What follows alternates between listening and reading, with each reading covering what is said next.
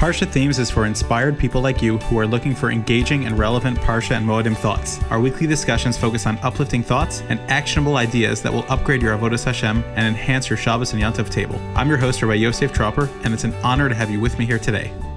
Welcome to Parshas Chayei Sarah. Torah starts off the Parsha by describing how Sarah passed away, and Avraham came to give a eulogy and to bury her. And the pasuk says, "Vayavo Avraham lispo l'Sarah v'levchosa." And Rashi is bothered by where did Avraham come from exactly. And the interesting thing is that the Torah tells us explicitly after the Akedah that Avraham went back to Beersheba. So we know he was there, but yet he was coming back to Hebron, which is where Sarah lived. And so obviously, seemingly, the Ramban explains that Avraham lived there as well. And so why exactly was he in Beersheba? And Rashi doesn't really explain what he was doing there. But again, Rashi is based on the pasuk itself. It says that's where he was located.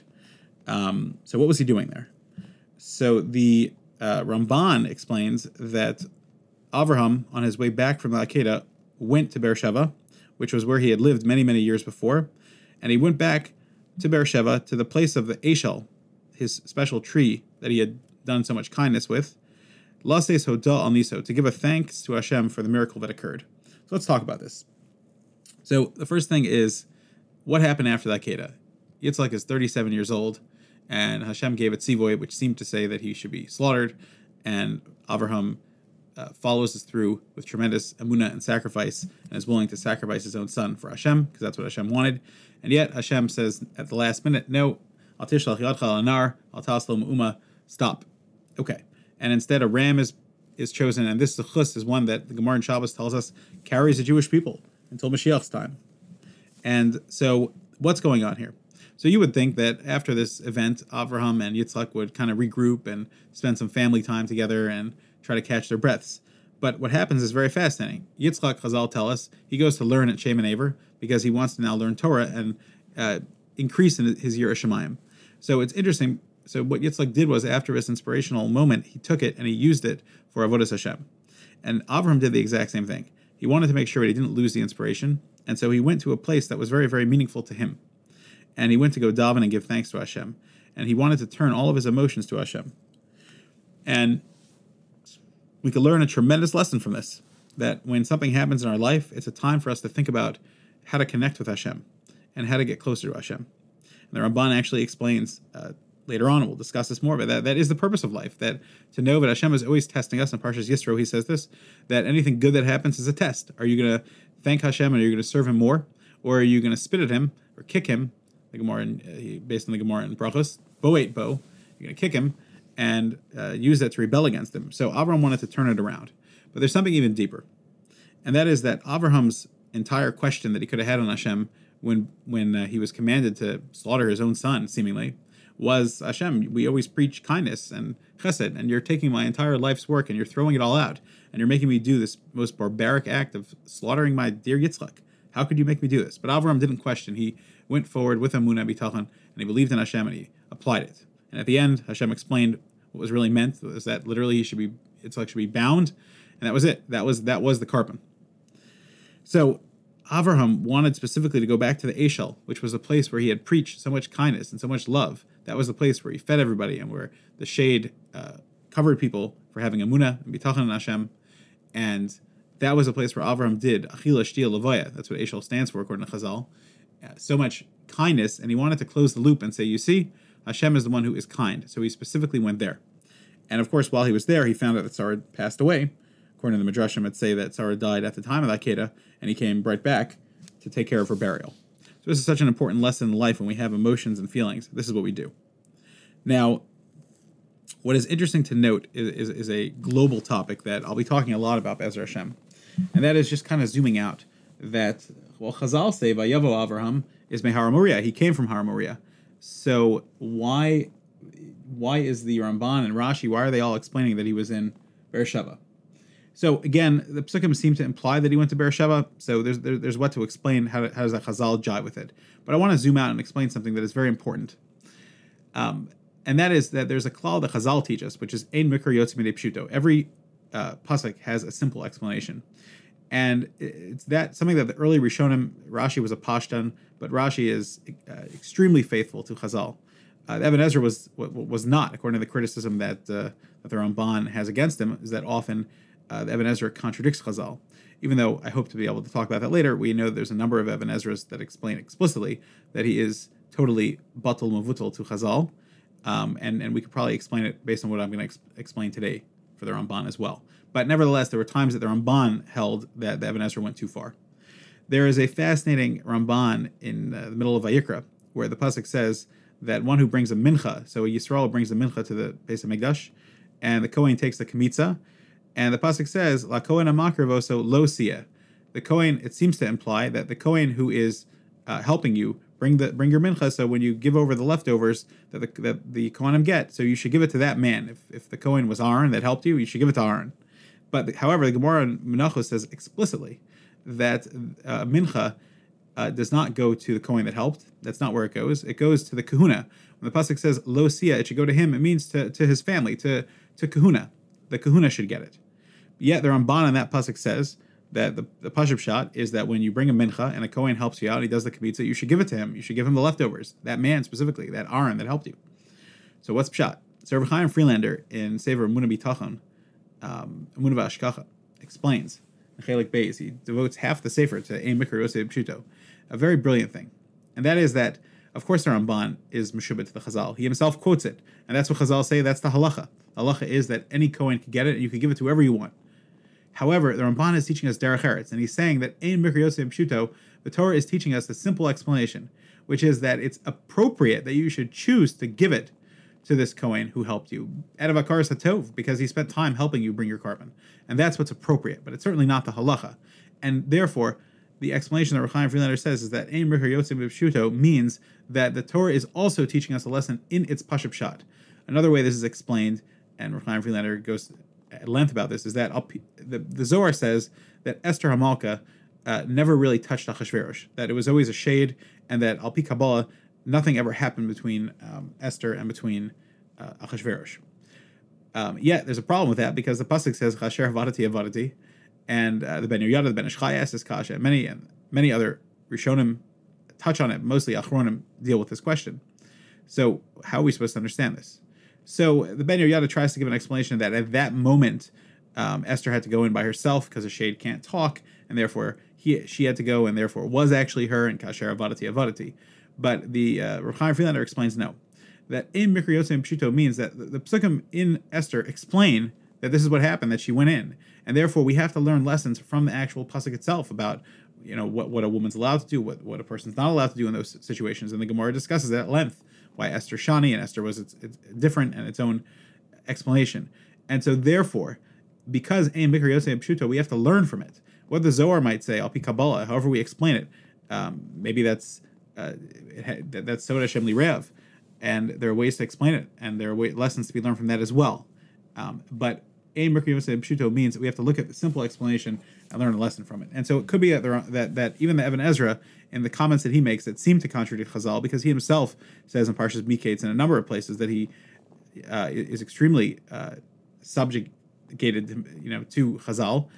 In those cases, he's probably just explaining what he looks at as Mikra and the Yedei Pshuto. Rashi explains throughout Chumash, gives many endorsements from the first pasuk and on, that he's just trying to explain the Pashut Pshat, Al Pi Chazal. And the Ramban is doing the same. So that's what's going on here. So Chazal say that Avram came from Har Moriah, but the Psukim and the Pashut Pshat of the Psukim seem to be indicating that that Avraham came from Beersheba, and therefore it was explained that he went to Beersheba, to the Eshel. That's a very fascinating number of thoughts for you to digest. Moving along to Perek Chaf Daled, Pasuk Aleph, it says that Avraham was old Baba Yamim, and Hashem blessed him with Bakol, everything. And the Ramban brings down its Machlokas and Chazal, a very fascinating Machlokas, what this means, that he had everything. One Mahda Amar says that he had a daughter, that was Bakol, but he had everything, even a daughter. And the other one says that he was blessed Bakol, but he didn't have a daughter. And the Ramban explains a little bit of what's going on. The Ramban says that Avraham did not want any of his children that came from Sarah to go out to Chutz La'aretz. And therefore, he did not know how, if he would have a daughter, he didn't know how he would marry them off. Therefore, there was a blessing from Hashem to make it that Avram did not have a daughter, from Sarah, specifically. And the Ramban explains that there's a big sod going on here. And the Ramban explains that what's happening is that this is referring to the midah of hakol that Avraham had. He doesn't explain. The Mefarshim talk about exactly what this means, but there's a fascinating Vilna Gaon. The Vilna Gaon explains, this is brought down in Penina Mishulchan Agra, that the word bakol is Rashi Tevis Beis Chaf Lamed, and this is a sukkos vart in the middle of, we already missed sukkos, but not too far back. It says that the three psukim that describe sukkah are Basukos Teshu Shivas Yabim, that's the Beis of bakol, and then Kol Ezrach B'Yisrael Yeshu Basukos, that's a Chaf, and Lamed is Laman Yedu Darasechem Kivasukos Hoshavtis B'nei Yisrael. That these three psukim refer to sukkah. So what does this mean that Avraham was blessed with sukkah? So we know that Chazal tell us that, and the Gemara doesn't explain, but this might be what he means, that Avraham v'yishanu tachas ha'etz, because he invited his guests at the Eshel, like we talked about earlier, to sit under that tree, that famous tree. Therefore, we were zocheh to have shade that Hashem provided us in the Midbar, and that's what sukkah commemorates. And so Al Pi Sod, what the Ramban might be saying is that this midah of bakol is this idea of being able to sanctify everything in your life for Hashem, which is what sukkah is. Right? The Gemara tells us that afilu sichas chulin shel Talmidei Chacham tzrichen limud, even the idle chatter of Talmidei Chacham needs to be studied because it has Torah ideas in it, and that's a Gemara in Sukkah Chav Ches. So Rav Tzadok explains that the reason that that's in the Gemara in Sukkah is because Sukkah is a fascinating mitzvah, that it allows us to be makadesh our entire body and to make it holy in a mitzvah, that when you eat in the sukkah, it becomes a mitzvah. When you sleep in the sukkah, it's a mitzvah.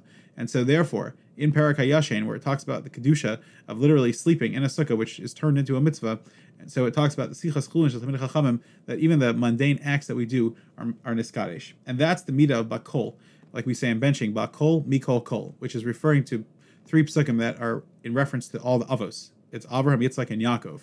There's a pasuk, Hashem Berachas Avram Bakol. See, that's the Bakol. And then Mikol, Va'achal Mikol, is what Yitzchak said after he asked who fooled me and stole the brachas and gave me food. And then Kol is, Yeshli Kol is Yaakov. And so all the Avos were able to be Miskadesh, their holiness. They were Miskadesh, the Olam Haza, the world around them that they used, and they made it into a holy place for bringing down Hashem's name in the world. And that's also the Sfarim explain that the Sulam Mutzav Arza, which we'll see later on in the in the future parsha, that ladder that Yaakov saw was a Sulam Mutzav Arza. It had a physical landing spot, but it was Rosh Hagiah Shemayim. But its head, its intentions, the Shlal explains, was in Shemayim. That everything that Yaakov did, he was in Scottish, and that's why specifically after he saw that image, he got up and he said that Hashem is in this place. Hashem yesh Hashem, because I didn't know that I could be in Scottish. I could sanctify even my sleeping to be l'shem shemayim. But that's exactly what Yaakov did, and that's why right afterwards he made a nether, and he said that if Hashem will just give me my basics, this is all basically based on the Shlah. If Hashem will give me my basics, and suddenly beged lilbosh lechem lechol, right? And it'll just give me the minimal things, then I will dedicate myself to Hashem. This is the way of our great avos and all of our great tzaddikim, that they ask Hashem to please take care of them and to show them a way to be miskadesh, to sanctify their everyday life. And that's what the avos stood for. That is the midah of bakol. And when you have that, you literally have bakol. You have everything you need in life to succeed and to feel good and to know that you're doing the right thing and growing. We look a little further in Perek Chav Daled, pasuk Yud Zayin. And it's a very fascinating pasuk because in the actual story, we know that the water went up to go greet Rivka. That's what the story tells us when it actually happened. But when the Eved, Avram, Eliezer Eved Avram, is telling over the story, he just says, Lateret ha'ayna, she went down to the well, Latishayev, and Rivka drew up the water. So the Ramban asks, and a number of other Rishonim asks, well, why didn't he tell them about the miracle? And the Ramban answers, Ulai lo ya'aminu. They wouldn't believe him. So then the question becomes, they have this great daughter named Rivka, who's this great tzaddikas, and they don't believe that a miracle like this happened? So do they not know their daughter? And the answer is that part of the challenge that Rivka had was not only was she the daughter of Besuel, who was an Oved Avodah Zarah and a murderer who tried to kill Eliezer, not only was her brother Lavan, who was a thief, and we'll meet him later in the Torah as well, when dealing with Yaakov and Rachel and Leah, but this is the family that she came from, a family that didn't appreciate her and that were not advocating for what was best for her. And yet, she was one of the Imos. and she was a great woman in her own right. Other Mefarshim ask another kasha, which is that why did Eliezer Eved Avram tell them about the miracle of the Kvitzas Haaretz, his speedy arrival, which happened on the same day that he left, which he was very, very eager to mention that. So what does that mean? So it could be that the pshat is that once they understood that he was coming from Avraham, maybe they knew that Avraham was great. He was a relative of theirs after all, and they knew everyone knew Avraham was the one of the leaders in the family. So they knew that in his merit, he would be able to have that Kvitzas Derech. But yeah, their own daughter they didn't know. But another pshat that some of the Mefarshim explain is just fascinating, that Eliezer Eved Avram produced a document that was signed by Avraham saying that Yitzchak would inherit all of his money in order to show that to the prospective families. And that document was probably signed that day. And so Eliezer Eved Avram was forced to explain that the reason that it has the same exact date as today is not because I forged it and it's 3-day trip or longer, according to some other midrashim, only took me a few moments, but I had a miracle that allowed me to get her on this exact same day. So it was just a fascinating idea of how we find throughout the Chumash so many miracles that happen behind the scenes that bring things to fruition. So just an interesting idea to think about. And the last thing I want to talk about is Perek Chafei Pasuk Samach Zayin. The Pasuk describes that Yitzchak and Rivka get married, and Yitzchak brings Rivka into the oil of Sarah, his mother. And the Ramban explains that from the time that Sarah died, they did not allow any other woman to dwell in that tent. And this shows the amount of respect and prestige that Yitzchak held his mother to. And yet, when Rivka came in, Rivka was not a replacement, of course, for his mother, but Vayinachem Yitzchak Achar Imo, she was a comfort that now there was a great woman in his life who would love him and care for him and develop a home of Torah and Yerushalayim with him. One fascinating comment that I like to talk about is this very interesting idea that none of the Imos saw each other, and I'll explain what that means in a minute, and all the Avos overlapped. And what does that mean?